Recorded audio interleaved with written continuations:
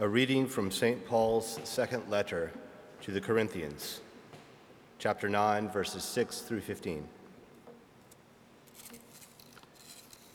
Remember this: whoever sows sparingly will also reap sparingly, and whoever sows generously will also reap generously.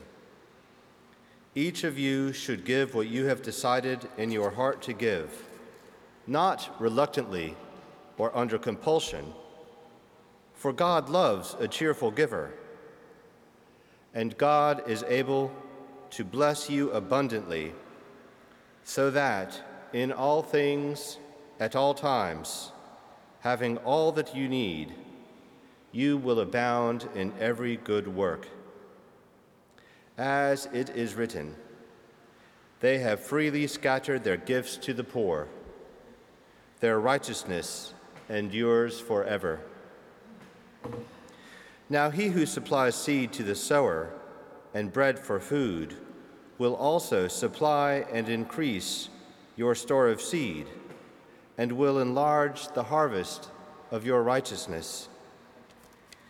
You will be enriched in every way, so that you can be generous on every occasion. And through us, your generosity will result in thanksgiving to God. This service that you perform is not only supplying the needs of the Lord's people, but is also overflowing in many expressions of thanks to God. Because of the service by which you have proved yourselves, others will praise God for the obedience that accompanies your confession of the gospel of Christ, and for your generosity in sharing with them and with everyone else. And in their prayers for you, their hearts will go out to you because of the surpassing grace God has given you. Thanks be to God for his indescribable gift. This is the word of the Lord. All thanks be to God.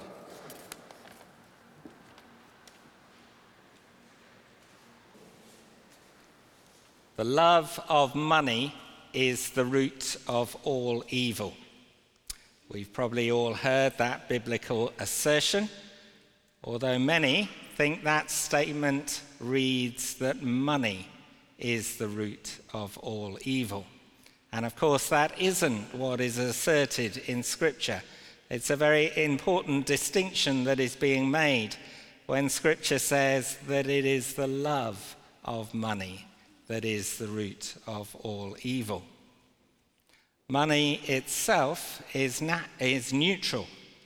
It is a means of exchange that can be used for good or evil, but which is not inherently evil in and of itself. One key element in the positive use of money is in its circulation. It is designed to be exchanged, and therefore it moves from one person to another, from one account to another.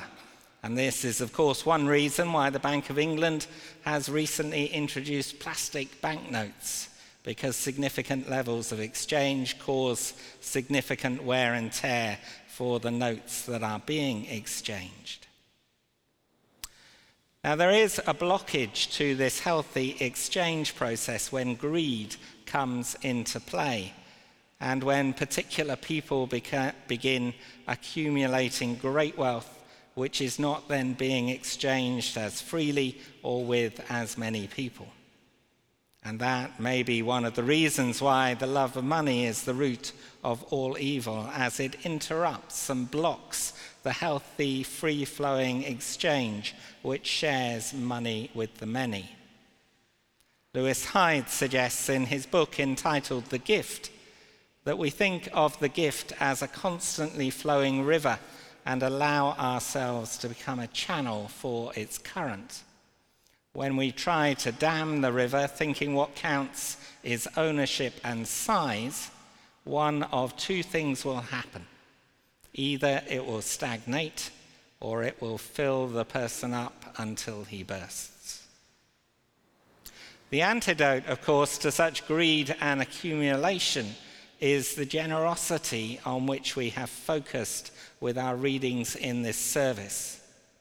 Generosity, the giving away of money, gives additional impetus to the free flow of money and is usually, of course, focused on those who are most deeply in poverty or in need. The City of London is a place where London's spirit of enterprise has been distilled to the maximum, but it is also in the city that many forms of charitable activity have originated and evolved into business models for others to follow. So interestingly, making money and giving money are both features of life here in the City of London. And it is right, therefore, that we should reflect here in the centre of the city on what the Bible says about the way we should use the money that we make. Instead of giving grudgingly, the Bible encourages generosity and cheerfulness in our giving. As we've heard in his second letter to the Corinthians, St. Paul writes, "Each of you should give what you have decided in your heart to give, not reluctantly or under compulsion, for God loves a cheerful giver." Gratitude is the first fruit of humility, and it is a response to the forgiveness, freedom, healing, and restoration which we find in God. As we realize that we are precious to him, that we are honored and loved by him, so we give back out of thankfulness for that acceptance and that love.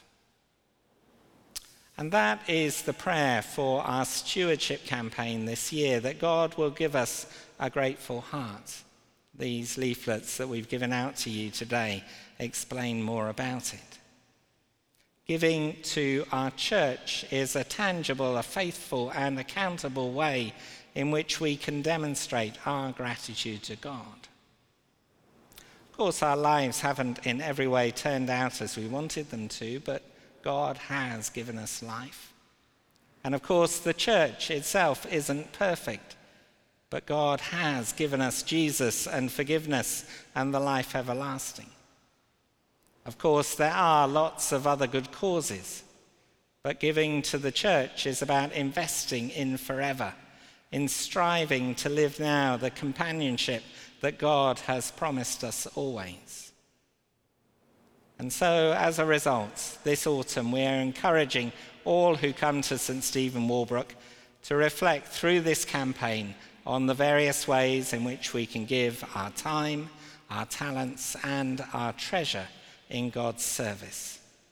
Each of us can give from our treasure in ways that benefit others, and our stewardship leaflet explains how you can do that regularly and consistently in relation to St. Stephen Walbrook.